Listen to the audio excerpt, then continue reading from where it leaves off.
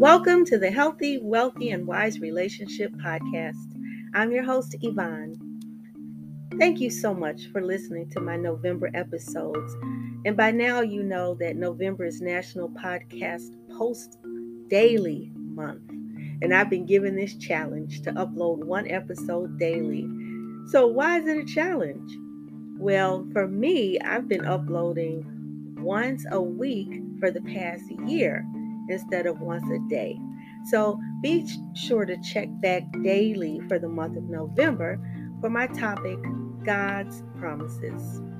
You know, with everything going on around us today, where right is wrong and wrong is right, and death and famine and pestilence is just worldwide, and people are turning against each other, and it's just horrible. So I wanted to give hope. And what a better way to quell our fears of today's woes than by learning and claiming God's promises. That's right, learning them and claiming them. And did you know that there are thousands of promises in the Bible, and every one of God's promises is yea and amen? Now that's worth shouting for. Hallelujah. Once I heard a story about a famous person's son who was about to be robbed. He shouted out these words, "The blood of Christ prevails against you." And the would-be robber said, "Why are you saying that?" And then they ran away. Now, would you say that God was with this young man? Well, today I want to touch on God's promise to be with you, as he was with the young man who did not end up getting robbed. But do you sometimes think, "Where are you, God? I need you." And then you go ahead and remind God of his word, the Holy Scriptures? I bet a lot of us do. So stay tuned to find out your true and tried solution to God's promise to be with you.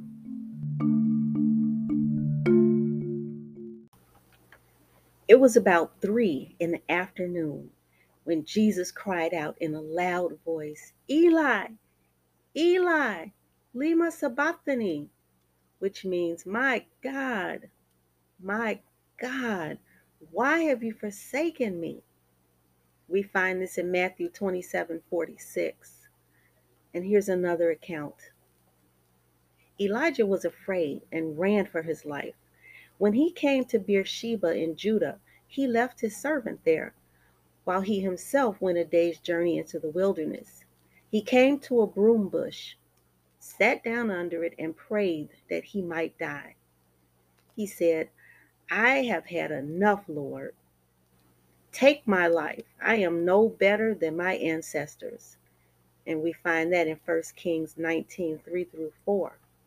Now, in both of these cases and many more, you know that God showed up, right? And you know that he showed out. Those were cases from antiquity in the Bible, but they're still true.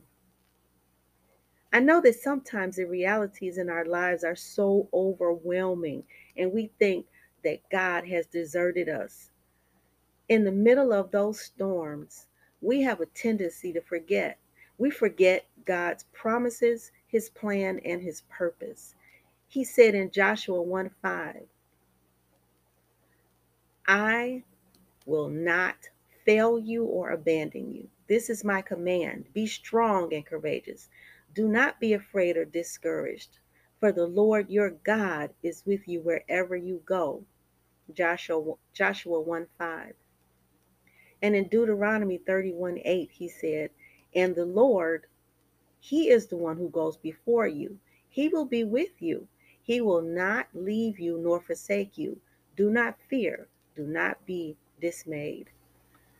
We sometimes feel sincere in our discouraged lives that God has truly left us. But he hasn't.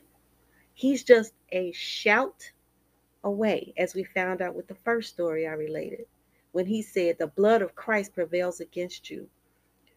You know what we need to do is to stop. And when we feel discouraged and we feel that the Lord is not with us, we can stop and we can think, "But you said you would be with me, Lord." and He will. Maranatha.